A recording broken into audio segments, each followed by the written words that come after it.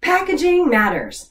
There's just something about putting a bow on things that makes people feel special. So try this in our own families, decorating for the holidays and using presents to make our kids feel special. It's a way to begin in a friendly way and just add more friendship. We also trigger that response. Our kids, they really associate happiness with balloons, confetti, cupcakes, gifts, flowers. These are all like decorations. These are all ways to add fun and excitement and just add a little bit more happiness into our family. So next time you're at the grocery store, you want to pick up your kid's favorite treat, just put it in a little gift box. Or if you get hand-me-downs from a family friend, wrap it up and put it in a gift bag. Or if your kid or teen has an achievement, buy them fresh flowers as a way to celebrate. Packaging matters. It says you matter to me and I've been thinking about you, and it just adds fun and friendship into our families. One of my favorite parenting moments, my son was just 10 years old and he came up and said, "Mom, thank you for paying for my piano lessons." And I said, "You're welcome."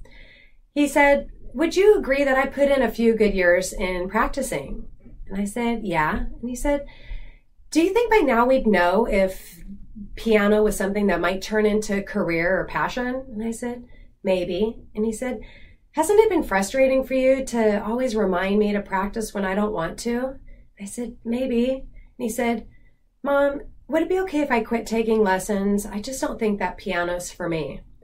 And I couldn't help but agree with him. The way that he made a case, he approached me in such a mature way, he saw my point of view, and he got me on his side. He used get the other person to say yes principle on me, and it worked. I love being on the receiving end of it.